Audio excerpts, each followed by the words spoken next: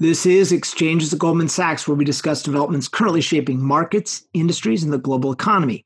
I'm Jake Seward, Global Head of Corporate Communications here at the firm. Our guest today is Ashok Varadhan, Global Co-Head of our Global Markets Division. We'll talk to Ashok about the big shift in the financial services industry over the past month, particularly in trading, where he works, as well as takeaways from his division's performance over the past quarter and what those trends might signal. Our earnings were released this morning, so it's been a busy day here at Goldman. Thanks for taking the time to be with us, Ashok, and welcome to the program. Thanks, Jake. Honor and privilege to be joining you. So before we get into everything that's going on today, you've obviously seen your fair share of economic crises and financial market meltdowns. Characterize for us what you're seeing this time, what's the same and what's a little different. Wow. So I would say, certainly with respect to the increase in volatility, I think those are things that we've seen before that happens anytime you end up getting sort of volatility in the economic cycle. You'll end up getting sort of corresponding volatility in asset prices. I think what's markedly different about this is just the rapidity, which with the onset of this pandemic basically spread and, became so immediately sort of everyone's sort of central thinking and central, economic behavior, coupled with the rapidity with which asset prices fell. So I think if you were to go back again, sort of people go back and make comparisons to the financial crisis, I think something from the end of 2007 to the low that we got to in March of 2009, you're talking about basically 14, 15 months in which the market went from its high to its low. This go around, I think it was 14 to 15 trading days in which the market went from its high to its low. I would say also then when you think about sort of the velocity and the magnitude of the sort of the public response, it took quite a bit of time for the Federal Reserve to cut interest rates and implement a lot of different types of policies to support credit and get credit flowing to the economy. That took a lot of time subsequent to the financial crisis. But because they had that playbook and they were familiar with it, and because there was sort of continuity, on that committee, they were able to respond very quickly. And so I'd say sort of the onset of the crisis, the decline in asset prices subsequent to the crisis, and then the response to the crisis has all basically, instead of it being like a 2-hour movie, it's been like a 30-second reel. And so that's the real difference. I mean, there are obviously other differences too. I'd say, from a human perspective, going through the crisis, having gone through, 9/11, which was something sort of professional and obviously very personal for me, there was comfort in the camaraderie that you got from coming to the office and working with other people. That was uplifting, being able to come in and collaborate intellectually with people in a conference room, on a trading floor, to sort of come up with best ideas. Now you kind of have to do it like this. And that's a little bit weird too. So at a time in which you're feeling all of the things that you feel when there's a lot of volatility and there's a change in the economic cycle, which could be anxiety, fear, uncertainty, all of those types of things, now you have to kind of deal with it alone, in a way that's very different. That's the part that's very unprecedented too. And people won't write about it because it's not necessarily economic. But let me tell you, it's very psychological with respect to, how it's impacting all of us. So obviously you talked about this, but it's a huge shift in the past month to go from that pretty densely packed trading floor to basically a remote workforce that's working still by computer and still electronically, and it's all digitized, but everyone's remote. And so what's that been like for your business where you're used to being, standing and sitting right next to each other? So I would say we're learning a lot. I think experience is the best teacher. And I think one of the things that we're learning is if you had asked me 6 weeks ago, 7 weeks ago, if work from home would work as well as it has for a sales and trading business, which obviously, creates some logistical challenges from work from home, it's gone remarkably better than I think I could have ever forecasted. And that's, having been a 25-year professional in sales and trading business, it's gone way better than what I would have forecasted. And also what I would say is people are really working their tails off. Even though people are working from home, I have found that as a consequence of that, people are available 24/7. People are over communicating, certainly relative to how much they've communicated in the past. There's global connectivity. People are trying to make sure that they're connecting with people globally.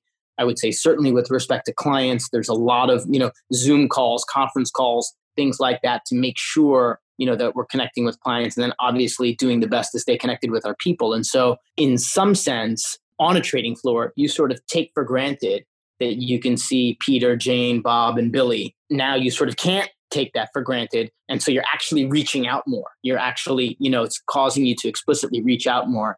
And, that's been one of the consequences of this. So your business is super modern, high tech.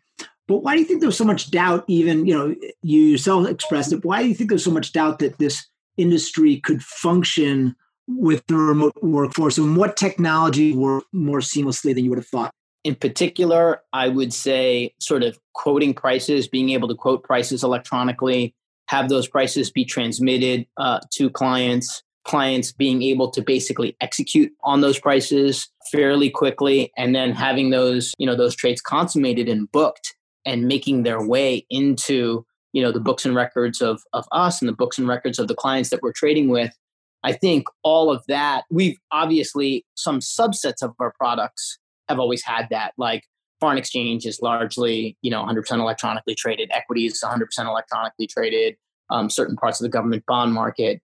And so we've dealt with that. And I'm not surprised that those verticals basically moved pretty seamlessly. But sort of the other verticals, which historically have been more voice traded, like certain parts of the corporate bond market, certain parts of the derivatives market, we've been able to essentially trade those things verbally, with voice, and then immediately have them electronically booked on both sides and matched. And I would say that this is, we talk about it a lot, there's a lot of lip service put out to it. This is a real, when you think about whatever you want to call it, front to back, or people in the front office working closely, with the Federation to sort of make these things happen, that's really been on display. I'd say, there's been real display of excellence by people in the front office by going out and pursuing and getting the business done, and real execution excellence on behalf of people in the Federation, making sure that business gets done in the right and compliant way.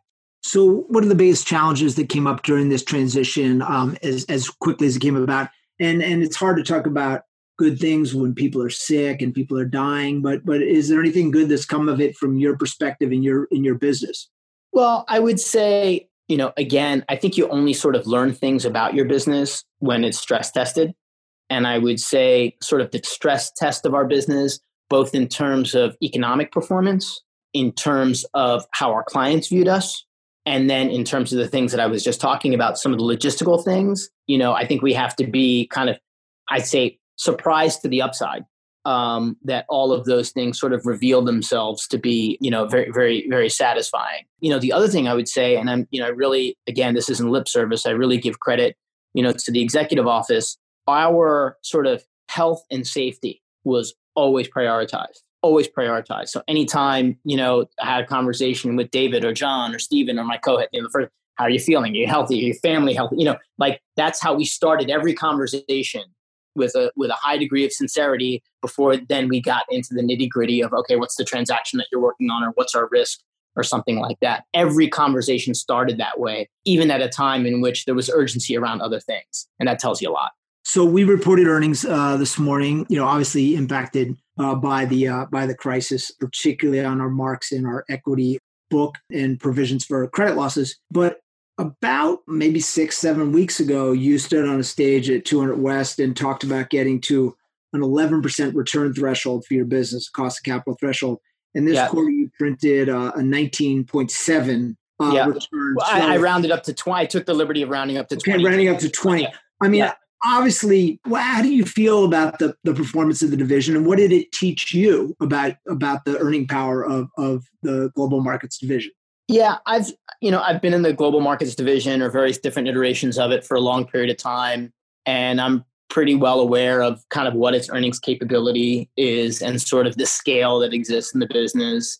What I would say is, one quarter is just a quarter, and this was kind of an extraordinary period, a regime shift. And I do think, time, like we still have a lot of things that we need to execute on, that we said we were going to execute on. And so we're still committed to our strategy. Obviously, things have gotten a little bit discombobulated, and we sort of have to deal with, the crisis at hand. But, when there's a resumption to normal, whatever that new normal will be, we're going to evaluate our strategies and continue to sort of execute on the things that we laid out.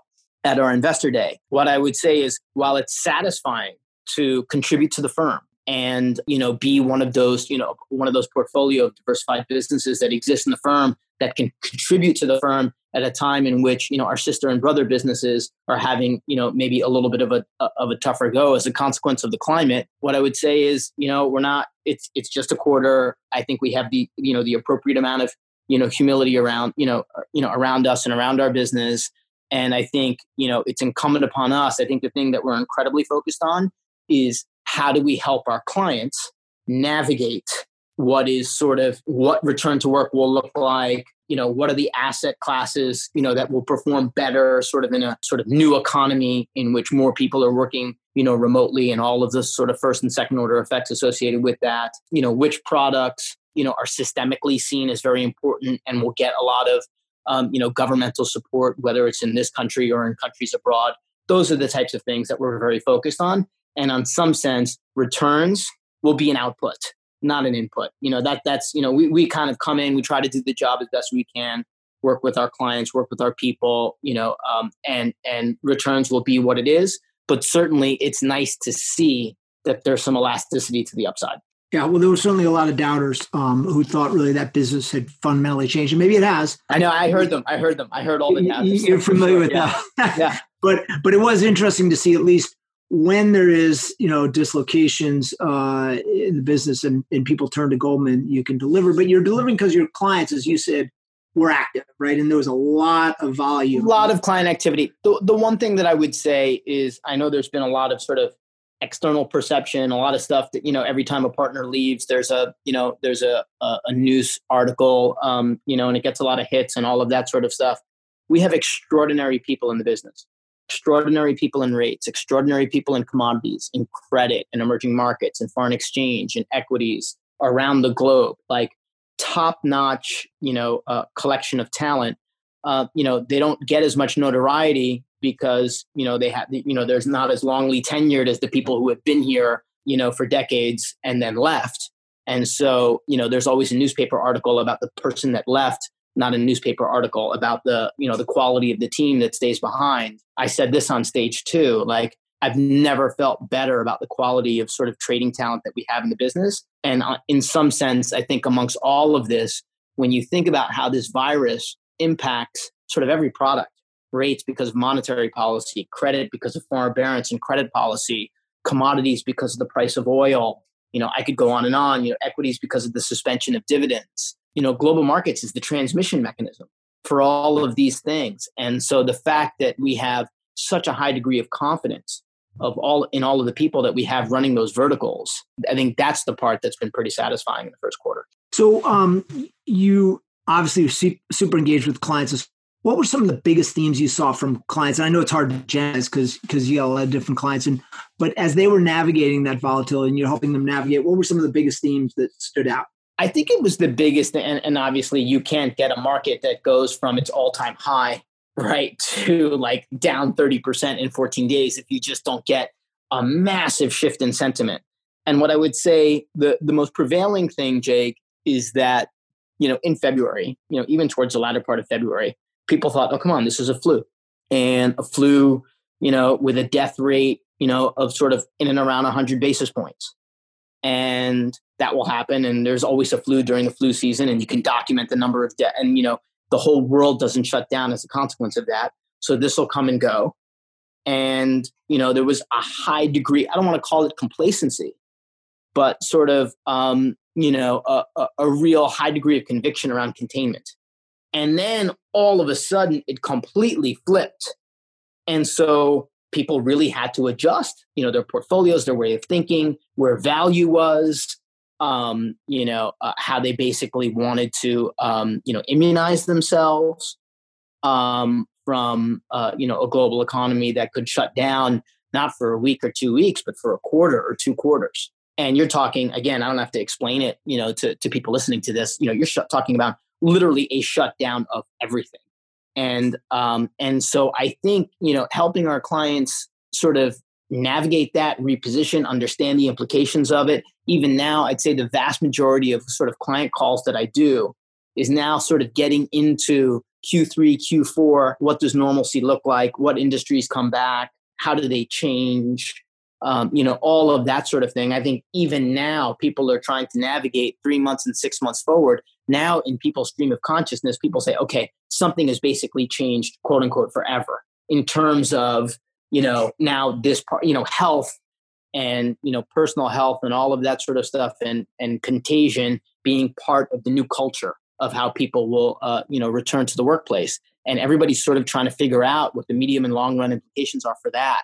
And one, how, our opinions on how we're going to run our business, which should therefore maybe help them form how they should run theirs. But then also, whether it's asset classes or companies, who are going to be the winners and losers that emerge from this. And so there's a lot of dialogue around that. So as you help clients think about the future, you referenced some of the questions. What's some of the advice that you and your team are giving to those clients as they're thinking about the future, the next 6 months, 9 months, 12 months, in years? Yeah, I'd say, and again, this is just an opinion, not the opinion. I would say, I think the opportunities right now are going to be sort of in and around credit, generally more higher quality on the spectrum, because I think when you have an economy, again, I can quote our economists, other economists, we're talking about, an annualized contraction in the second quarter that could be in the arena of 25%. That's a pretty big GDP contraction. You could get unemployment temporary in this country, above 20%, when we had basically hit a 50-year all-time low, not just 6 weeks ago, 3.5%. And so I think when you think through that sort of, how should I say, negative consequence or kind of poor output, I think the most important thing is you have to make sure that credit doesn't freeze. You have to make sure that people can pay, people can pay what they owe. And if they don't pay what they owe, there's forbearance. And so I think that I would really focus on high quality credit, because I think that's going to have to be buttressed so that things don't spiral from there. And so that's, like, I would say in the very near term where I'd be very focused, because if you don't get reparation there, you can't get reparation anywhere else. And so I'd say that's where a lot of the near term dialogue has been, for sure. Well, Ashok, beyond business planning and thinking through these kinds of questions, what are you most focused on over the second quarter? Yeah, I'd say, working really closely with the executive office on back to work. What does back to work look like? Do people get tested? Do they get antibodies when we go back to work? Will everyone be wearing masks? Will we be taking people's temperature when they come in? The trading floors, we've historically been packed in, pretty tight, call it, 3 feet between people. Do we need to kind of make it 6 feet or maybe more distance between people? So very focused on sort of, the first and foremost priority is we want people to come back and feel like their work environment is safe. And so that's very important to the three of us. I would also say we have to think through sort of which markets will start to see reparation first, and making sure we help our clients get exposure to those markets, get active in those markets, see that those markets start to, get more liquid and more reliable. And so that people feel confident, expressing themselves in those markets to the fullest extent. And so, again, markets are open for sure. All markets are open, but I think there'll be sort of a reopening of business. I think there's also going to be sort of a further reopening of markets, even though markets have been open, as you get people, coming in and trading, not necessarily what they have to trade, Jake, but, maybe what they want to trade, maybe, a little bit more, have the marginal propensity to trade things go up a little bit. And we have to make sure that we're right along our client's side for that. Well, Ashok, great to talk to you today. I know it's been super busy. Thanks for joining us today. No, thank you. It's a nice log cabin you got there. It really is. Let the listeners know. Well,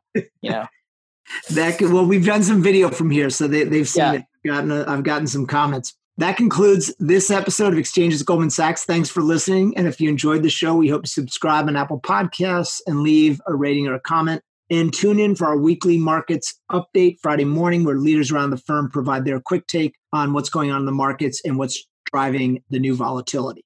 This podcast was recorded on Wednesday, April 15th, 2020. All price references and market forecasts correspond to the date of this recording. This podcast should not be copied, distributed, published, or reproduced in whole or in part. The information contained in this podcast does not constitute research or a recommendation from any Goldman Sachs entity to the listener. Neither Goldman Sachs nor any of its affiliates makes any representation or warranty as to the accuracy or completeness of the statements or any information contained in this podcast, and any liability therefore, including in respect of direct, indirect, or consequential loss or damage, is expressly disclaimed. The views expressed in this podcast are not necessarily those of Goldman Sachs, and Goldman Sachs is not providing any financial, economic, legal, accounting, or tax advice or recommendations in this podcast. In addition, the receipt of this podcast by any listener is not to be taken as constituting the giving of investment advice by Goldman Sachs to that listener, nor to constitute such person a client of any Goldman Sachs entity.